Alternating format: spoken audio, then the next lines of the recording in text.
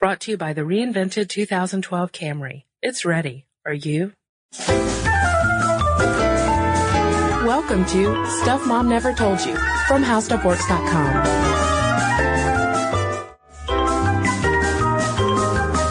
Hello and welcome to the podcast. I'm Kristen. This is Molly. Molly, we've got to start off this podcast episode with a shout out to some very cool fans of ours that we met recently. True. We met Lindsay and Doug, who are in Atlanta, our hometown, right now performing in the production of Looking Glass Alice, which is based in Chicago. And we went to see it, and it was awesome. Yes. We both absolutely adored it. Yes, Lindsay and Doug, incredibly talented folks, and we were very excited to get to see them perform. And Looking Glass Alice, as you might guess, is loosely based on Alice in Wonderland. Mm-hmm. And Molly and I ran across a really interesting article in Smithsonian Magazine discussing Lewis Carroll and his relationship to the real-life Alice. And by Lewis Carroll, I do mean the real-life Reverend Charles Ludwig Dodgson. Yes. That's right, Kristen. But for sake of easiness, let's just call him Lewis Carroll for the rest of this brief discussion of him because Reverend Charles Ludwig Dodgson is hard to say. Kind of a lot. Okay, so in 1865, Kristen, as you know, Alice's Adventures in Wonderland was published. Mm-hmm. An immediate hit. Lewis Carroll was pretty well known in his lifetime as being, this Victorian bachelor who wrote this book. He had great relationships with children. In 1932, he was honored by Columbia University. The real Alice Liddell, who he made up the story for, traveled to New York City to get the award. She was honored for awaking with her girlhood's charm the ingenious fancy of a mathematician familiar with imaginary quantities, stirring him to reveal his complete understanding of the heart of a child. And I think that's a really, well put way of why people still love Alice in Wonderland, mm-hmm. because it is this heart of a child going through this weird, funky world that nothing seems quite right. But, nothing seems quite right when you are that age, I think. And not only is it an enduring book for children, but it's also something that adults read as well and enjoy. But there's also this darker side to Lewis Carroll and his relationship with Alice, because as this article in Smithsonian explains, and many other scholars have gone back and looked at this as well, but they've called into question this relationship between Dodgson and the real Alice Liddell. Right. As the article puts it, that Columbia University accolade was pretty much the last time that the book was viewed without a lot of sexual confusion, because the very next year, there was a writer named A.M.E. Goldschmidt who wrote an essay called Alice in Wonderland Psychoanalyzed. And the whole thing is about how Lewis Carroll had this sexual desire for Alice, that the book is just rampant with all this hidden pedophilia, that, every single thing that Alice does is somehow a symbol of repressed sexuality. And there's some evidence, according to Smithsonian, that this was supposed to be a parody mm-hmm. of the psychoanalyst, kind of vogue that was going on at the point. But for whatever reason, these kind of viewpoints stuck. Well, and there's one piece of evidence that some will point to say that Dodgson had some kind of sexual obsession with Alice. And it's this photograph that he took of her where she's dressed up like a beggar and she is partially nude. Although Smithsonian also points out that Dodgson took a ton of photographs throughout his life, over 3,000 photographs, and about half of them are of children, and then about 30 of those pictures the kids are depicted nude or semi-nude. But then the magazine explains, as all of our red flags are going up saying, whoa, Lewis Carroll, child pornographer. The magazine also points out that in Victorian era, those kind of nude depictions of children were not uncommon at all. Right. They were seen as a portrayal of innocence, portrayal mm-hmm. of, angelic art, that this was a time in a child's life to preserve. And so, they make a big point of saying this was not out of the norm. The Liddells, by all account, love the photograph that he took of Alice, but there was some sort of snag with the family. Mm-hmm. He took many children, not just the Liddell children. Al, and he had no children of his own, so he'd take them out for picnics. He would take them rowing on boats. He was sort of an adopted uncle. Yeah, he was seen as a fun, friendly uncle. But there was some rift with the family that caused him not to see the girls of the Liddell family after the book was written. Mm-hmm. And while the popular rumor would be that it was because of some sort of untoward advances that he made towards Alice. There's also a possibility that he could have had an affair with Mrs. Liddell, with the nanny, with the older girls. Something probably along the way happened, but we're not sure. And it doesn't necessarily implicate Lewis Carroll as a pedophile. But it makes me wonder, though, Molly, if discerning parents out there who know this possible backstory to Lewis Carroll and his relationship with a real life Alice, I wonder if there's been some sort of small backlash towards sharing these books with children because of maybe these sexual undertones that they weren't aware of. Well, think about the most recent Alice in Wonderland that came out, the one directed by Tim Burton. I think that one was directed towards adults. Yes. I think that because people can see so much, psychedelic grooviness, for lack of a better term, in Alice in Wonderland, that, there is sort of a backlash against sharing them with children. But, and I think that that's why I liked this article so much is, I remember reading that book and just thinking it was a pretty cool, crazy book. And then when you find out all this backstory, it's just like, whoa. I mean, even when I was watching the play, it's, it's impossible to be distracted because it involves acrobatics and the tea party. But every now and then you'll remember like, oh yeah, this is supposed to be like very subversive and I'm not getting it, or I am getting it and it's creeping me out. Right. And now listeners might be wondering at this point, why we're going on and on about Lewis Carroll when the question we're supposed to be talking about is whether or not there are feminist icons in children's lit. And I think this discussion is a really good example of how you might be able to take children's literature and really analyze it to the point that it might devalue the original text. And I think it might be a good starting place for us to really shift from Alice, who I don't know that we could call Alice a feminist icon. I mean, it's a fantastic book, but I don't know. Would you consider Alice a feminist icon, Molly? I see a lot of feminist elements in her. She, she's on this journey by herself. Yes, she's very independent. She's independent. She's very clever. She makes a goal of becoming a queen and sets out to meet it. But isn't that a negative goal to have, to become a queen? Well, now, see, that's the thing is, can you unpack it too much? As a kid, I was just like, oh man, here's this spunky girl who's going through a crazy world. I want to have crazy adventures too. Right. So, and especially when you're watching the play, which, as I said, involves all this acrobatics. Our fan Lindsay, who plays Alice, does all these cool tricks, circus tricks. She has circus training. I mean, when you see that, I would think if you were a little girl and saw that, you'd be like, man, that girl is awesome. Yeah, very strong, very powerful. But as you said, Kristen, we're going to move away from Alice because, it's just been read into far too much, in my opinion. And it's, as you said, it's hard to separate all the analysis from perhaps the text itself. So we want to talk about other favorites from our childhood literature reading days and whether the girls and women we encountered within those books were, in fact, some sort of feminist role models. Did they help make us the girls who would grow up to be stuff mom never told you? Now, there was a study that Molly and I found by Manjari Singh called Gender Issues in Children's Literature.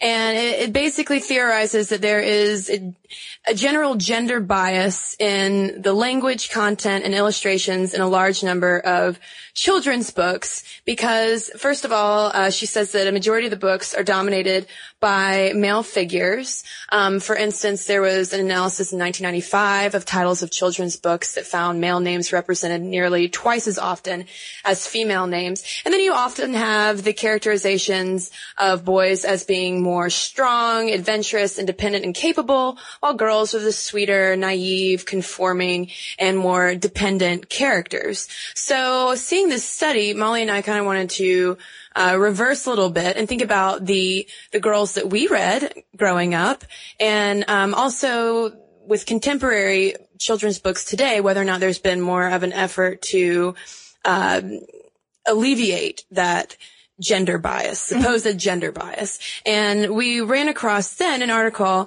recent article in the Guardian newspaper.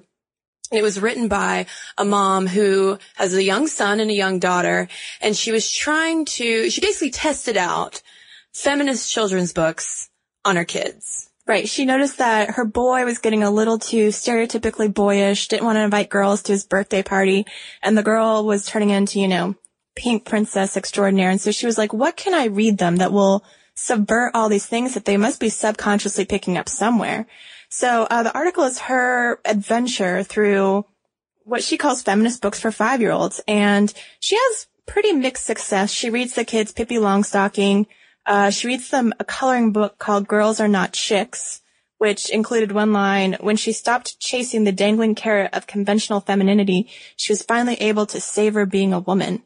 And as a 5-year-old girl, I know that I would have understood every word of that and probably taken it to heart. All I can hope is that since that was a coloring book, you got to color a carrot, because, I mean, that was all I could cling to in that sentence, and I'm, in my 20s. But she also reads the books Princess Smarty Pants, The Pirate Girl, which I have to just plug, features a girl named Molly, which is always a plus in my book, and a book called Adventure Annie Goes to Work. And, it, as you might imagine, when you read books that are kind of, for lack of a better word, maybe preachy, it doesn't work with kids. And she didn't even like all the messages. Like, let's take the pirate book. The male pirates get punished at the end, and as the woman points out, punishing the oppressor is not true feminism, it's just role reversal. But the kids did, both the boy and the girl did like the pirate book, because the pirate aspect appealed to the boy. Yeah. And she was a cool, like, heroine, it sounds like, but what kind of message do you send if you just, like, punish the guys at the end? Very true. And I thought it was funny, too, that with Pippi Longstocking, her daughter really loved the book. I remember Pippi Longstocking back in the day, and I thought she was great. But the boy her son couldn't care less. Yeah, he liked the monkey. And basically after reading these 5 or 6 books, the only lessons she says that the kids really picked up was the existence of the term MS, which we have discussed at length in this podcast, and also the idea that marriage is not everyone's idea of a fairy tale ending, which I think is a pretty cool lesson for a little kid, because in the Princess Smarty Pants books, she runs off all the male suitors, and it's like, I'm just going to be happy by myself. So that brings up the next question then of, are we, as parents, or in my case, as an aunt with a young niece, is there any value in going over and beyond to select maybe pro-feminist titles for our young children who probably are not going to understand terms like heteronormative? Our favorite term? Yes. We should write a children's book just called The Heteronormative Puppy or something like that. Now, Girls Are Not Chicks, for example, might be a little heavy-handed in terms of pushing, an agenda like you mentioned, Molly. But I do think there's something to be said for selecting or suggesting books for, especially for younger girls and adolescents, that do promote, if not feminism directly, positive themes for girls. And we found a site, a blog actually, that listed she picked her top 20 books for younger girls. Right. This is Jen Robinson's Book Page is the name of the blog. Mm-hmm. And some of the 20 cool girls in children's literature that she calls out are, Claudia from the Mixed Up Files of Mrs. Basil E. Frankweiler, Charlotte from Charlotte's Web, Meg from A Wrinkle in Time, Hermione Granger from Harry Potter, Laura Ingalls from Little House on the Prairie, and let me just say I devoured those books as a child. Yes, those are quite good. Jo March from Little Women. And she included 2 women that we're about to talk about because we figured that they were 2 of the ones that had big impacts on us. So we picked them at random. You could easily do 10 podcasts on children's literature, but we're going to focus on 3 reading heroes of our childhood. So 2 from Jen Robinson's list. Coming in at number 1 on her list was Anne of Green Gables. Coming in at number 11 on her list is Ramona Quimby. And then girls that did not make her list, but that Kristen and I have decided are well worth discussing, The American Girls. Molly, Samantha, Kirsten, Felicity. Now, some of you are scratching your heads right now about why we're going to discuss American Girls. I will say that obviously the American Girl books don't necessarily hold a revered place in the canon of children's literature like Alice in Wonderland, but for today's girls, due to their popularity, I think that they're definitely worth a discussion because they were also books that Molly and I read and enjoyed for certain reasons. But to kick things off, let's start with, shall I call her the queen of children's lit, Molly? Anne of Green Gables? Oh, Queen's such a hard title to put on just one lady from children's literature. It's true. Make your case. Why is she the queen? Well, maybe not kids lit, because I really didn't read Anne of Green Gables till I was probably 12. But before that, the PBS special miniseries, do you know what I'm talking about, I Molly? do. Every time I was sick, I would even fake sick sometimes just so that I could watch Anne of Green Gables. I loved it. But going back to your question, why would I say that she deserves the top spot? Well, first of all, there's just a huge catalog of Anne of Green Gables books, although they seem to kind of descend in quality, as a lot of series kind of do. But also, she's just such an icon that I think a lot of young women looked up to. Right. I liked, we found this article from 2008 by Kate Bullock in the New York Times, and she points out that when the book first came out, the New York Times deemed its heroine, the talkative red-headed orphan Anne Shirley, to be altogether too queer. They did not like her at first, but now, as you said, she's pretty universally beloved.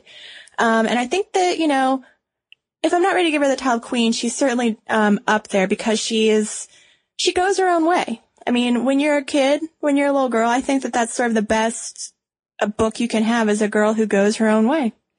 She lived in kind of a weird fantasy world sometimes. Well, she was an orphan, Molly. She was an orphan. She needed a fantasy world. She had a window friend. She overcame tremendous, hardship. And she comes to this adopted family and they want a boy. Mm-hmm. And she proves that a girl is just as good as a boy. Right. So I do think that, she's often described as sort of this early feminist icon in children's literature because you read it and you're like, I can go my own way. I can have hair that doesn't fit the norm. I can have an attitude that doesn't fit the norm, and I'm going to be loved and, applauded all the same. But speaking of Lucy Maud Montgomery, Molly, why don't you share a little bit with us about her life? So I shall, Kristen. Ella Montgomery was born in 1874. She had a very sad childhood. Her mother died very early in her life. Her father leaves her with her grandparents. So she's this only child living with, very elderly people who may not get her. She was essentially orphaned. True. Much like Anne. And she retreats into her imagination. She writes books. She wanders around Canada. Because if you go to Canada, well, she's associated with Canada. Prince Edward Island, Molly. She's beloved by Canadians, and we know how many Canadian fans we have. So anyway. Fact about me, though, my ultimate vacation destination when I was a child was Prince Edward Island. That was like going to the Bahamas for me. Not that I ever did it. I'm just saying like a dream. My dream car was an RV, and my dream place to drive it would have been Prince Edward Island. That's the best fun fact we've gotten about you yet, Kristen. Someday your dream will come true. So now she took care of her grandparents as they aged. She taught, as later Anne would also. And then she married a young reverend and moved off Prince Edward Island and really tried to focus on her writing as she brought up her children. And she got just a ton of rejections. She was not popular at first. She was making some money as a writer, not a lot. 1905, she writes Anne of Green Gables. It's rejected. And it's not until 2 years later that she dusts it off and she's like, I'm going to try again.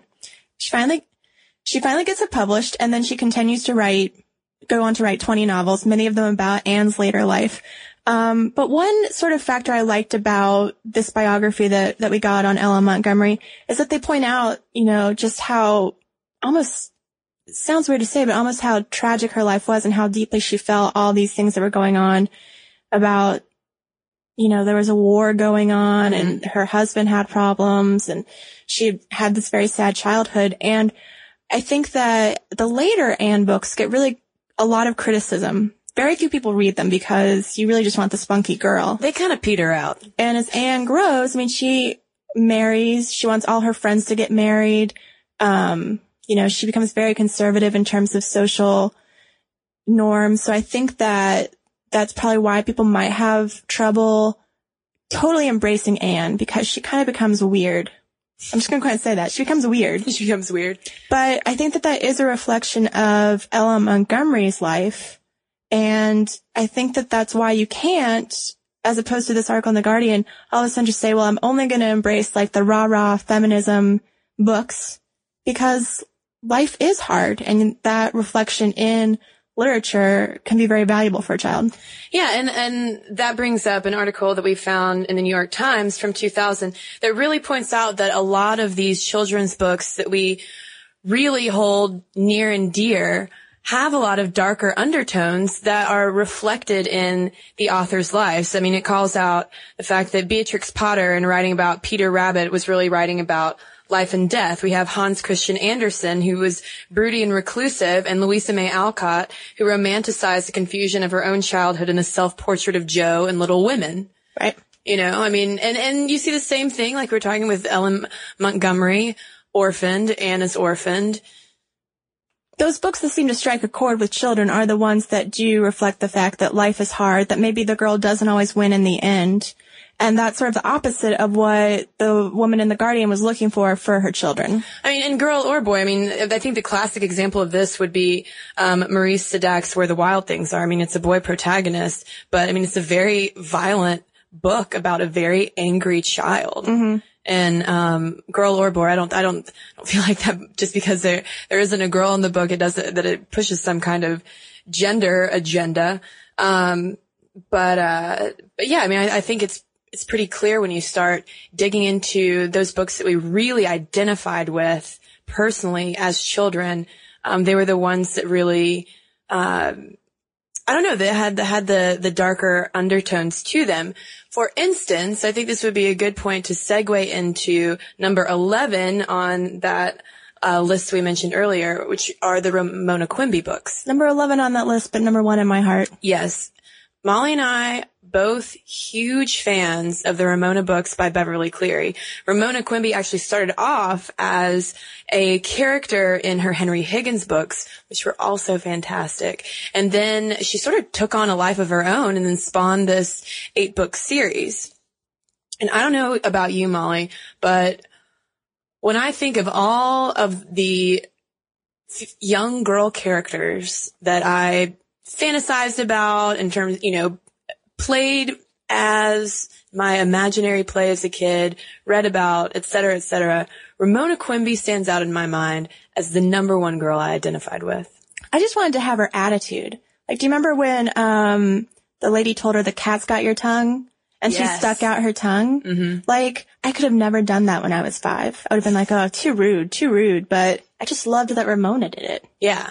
Well, I think it was just as a kid, it was really great to read about this girl who, yes, has a lot of pluck. And she was pretty funny, and the descriptions that Beverly Cleary writes are just so great. But there are also a lot of very painful, poignant moments in these books because life isn't perfect for the Quimby family at all. You have her dad who loses his job at some point and stays at home while he's looking for work, and he's chain smoking all the time. And there's understandable tension between Mr. and Mrs. Quimby, and Ramona overhears fights that they have. And then at one point, yeah, we were talking earlier and you said how one of the points in those fights really got to you as a kid. Yeah, there's some moment, I forget which book it was, where the Quimbys are fighting and like the father swats the mother with a spatula or something like that, and it really affects Ramona hard. She's convinced that her world is going to end. Mm-hmm. And I remember thinking, oh gosh, Ramona is in an abusive household.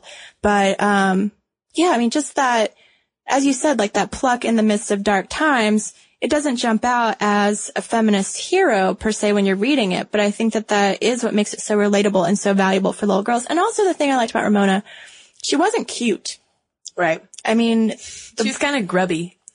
Yeah, I mean, like if you think of, I think it's the cover of Ramona Quimby age 8 where it's just like her weird face mm-hmm. and her weird hair that's all like different lengths. Cause she has to have, haircuts at home because they can't afford to, pay for her to go get a haircut elsewhere. Yeah, I mean, and I think that there's a movie coming out, and I think Ramona looks like actually kind of pretty, and I kind of don't like it. I mean, that's a whole other issue about like reflections of beauty and to girls at a young age, but I think that plays a factor. I think one of the reasons I did like Ramona is I was like, oh, good, not a princess. Right. But I gotta say, Molly, when I was reading all of these articles about, feminist icons in children's lit, what we should be passing along to our girls, reinforcing these values for strong womanhood, et cetera, et cetera. And then I remembered Ramona. I mean, to me, the more important thing that I would like to pass on to my niece isn't necessarily girls aren't chicks, teaching her about, just go for it, young girl. Don't even just blast through the glass ceiling. She doesn't know about that. Yeah. I think it's more important to pass along literature that takes kids seriously and I don't know, gives them a chance to use their imagination, but also relate to things and be able to ask those questions that they might not want to ask about, why their parents are fighting or why their dad's at home and can't find a job. And, all of those types of issues that there is no easy answer for. I think that those big things are more important in children's development than necessarily sussing out the the differences between male and female psyches. Although there were a lot of differences between Henry Higgins and Ramona Quimby. That's true.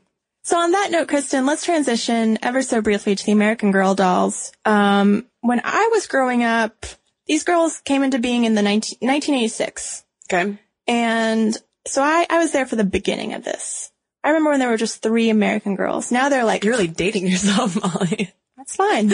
Because whenever I talk to my little cousins now who know about the spectacle that is an American Girl store... They don't understand what it was like to just get your catalog in the mail once a quarter. Getting that quarterly catalog was so exciting in my household. And you'd circle the things you'd want and you'd mail away from them. They were so weird because they weren't in stores. And now I would argue that maybe the American Girls mean something different to a younger generation because it is like must consume all dolls, must go to the store and have a tea party with my doll. Yeah, which by the way I really want to do. Well, I hope I'm invited, Molly. You can bring your American Girl doll. Yay! Molly and I both had the same American Girl doll. Side note, we had Samantha. Many people think I would have Molly because, as I noted earlier, I loved books with my name in them. That was my guess. But I feel that Molly's backstory was not as exciting to me as Samantha's was. But speaking of backstory, because that's the whole reason we're bringing it up in a book podcast. We should talk about the books. Because they've got, when it just started out, like you said, with the 3 girls, and the company was started by a woman named Pleasant Rowland. And when it started out, there were 3 girls, and there were also the books that went along with the dolls. And that was half the experience. I would go to, I only had Samantha, but I would read all Felicity's books and Addie's books. Well, actually, I think Addie was kind of after my time. Molly's books. You get the drift. I had all the books. And you learned so much from them. They were both educational and things you could identify with. Because like Ramona, these were pretty spunky girls having adventures in hard times. Samantha was also an orphan. Yes. But I will say, to this day, I know what a petite four is, thanks to Samantha Parkington. Very true. Me too. But these books were written by Valerie Tripp. Many of them, not all of them. Yeah, a lot of them were written by Valerie Tripp. And we read an article about Tripp, and she said the thing that she really wanted to drive home with those books was keeping them age appropriate. She felt like, a lot of times younger girls are sort of pushed from being girls straight into being women, and she wanted to give them something that was educational and that would get them reading and also allow them to enjoy their girlhood. And I think a great thing about the American Girl books were that all of them are set in different historical time periods, and they would have these nifty little sidebars on some of the pages that would give you a historical backstory on whatever's going on at the time. Because, for instance, I remember with the Samantha books, there was some book about her grandpapa or something getting a horseless carriage. That was a big deal. Yeah, and so they had, a sidebar on the Model T or something like that. I learned a lot about World War II from the Molly books. Oh, yeah. What's a victory garden? I know because of Molly McIntyre. Mm-hmm. So these are 3 random examples, Kristen. Picked from different time periods. They're 4 different ages, but these were 3 formative characters. I'm going to group all the American Girls as one character, but 3 characters that just really spoke to us as young girls. And I think that we've identified that the common theme is that they have hard circumstances that they've got to overcome, or at least identifiable problems. Yes. They are plucky and clever about solving those problems. Yeah, they have to use their wits to get out of a jam. And what else can we say about them? Because I do think these are sort of feminist role models, but maybe not necessarily feminist with like all the strident militancy that sometimes the term implies. Well, I think that we could say, kind of like you mentioned when we were talking about Ramona, the stories have to deal more with the girls' brains than their bodies. You know, and it allows us to maybe, you know, teaches girls to value building strong characters rather than having to obsess over their faces. True. And also, I think we need to call out if any of you guys are interested in learning more about more modern day books with feminist overtones for younger readers. Molly found the Amelia Bloomer Project, which is kind of an interesting blog you might want to check out. Yeah, what they do is every year they pick the best books that have come out in the previous year for everyone from birth to the age of 18. That have good examples of female role models, people who are getting it done. And, they release about like 50 books every year. Mm-hmm. So you could occupy yourself for quite a while, which is the Amelia Bloomer list. And speaking of occupying yourself, the reason we did talk about literature today is we are again asking, as we did last year, for everyone's summer reading list. Yeah. Because everyone loved that. We got lots of ideas about what to read, and we want to know what you're reading and what you read as a child that you think shaped your life in some demonstrable way. Right. Last year, people were reading a lot of Chuck Palahniuk, Neil Gaiman, and David Sedaris, etc. What are you reading this summer? Oh, and of course, the Twilight series. True. And Sookie Stackhouse. Which inspired our vampire podcast. So we'll love to see what you guys are doing because it may inspire yet another book podcast. Yes, send us your list. Or if you don't want to send us your email, if you want to share your reading list with everyone else, you should post it on our new Facebook page. Yes. Just search Stuff Mom Never Told You. It'll come up, or you can do facebook.com/Stuff Mom Never Told You. But if you'd like to email us, the email address is momstuff@howstuffworks.com. And if you'd like to follow Molly and me during the week, you can hop on over to Twitter. We have a Twitter account there with lots of fun tweets. Our name is Mom Stuff Podcast. And then finally, you should check out our brand new blog. It's Stuff Mom Never Told You, and you can find that at howstuffworks.com. For more on this and thousands of other topics, visit howstuffworks.com. Want more How Stuff Works? Check out our blogs on the howstuffworks.com homepage. Brought to you by the reinvented 2012 Camry. It's ready. Are you?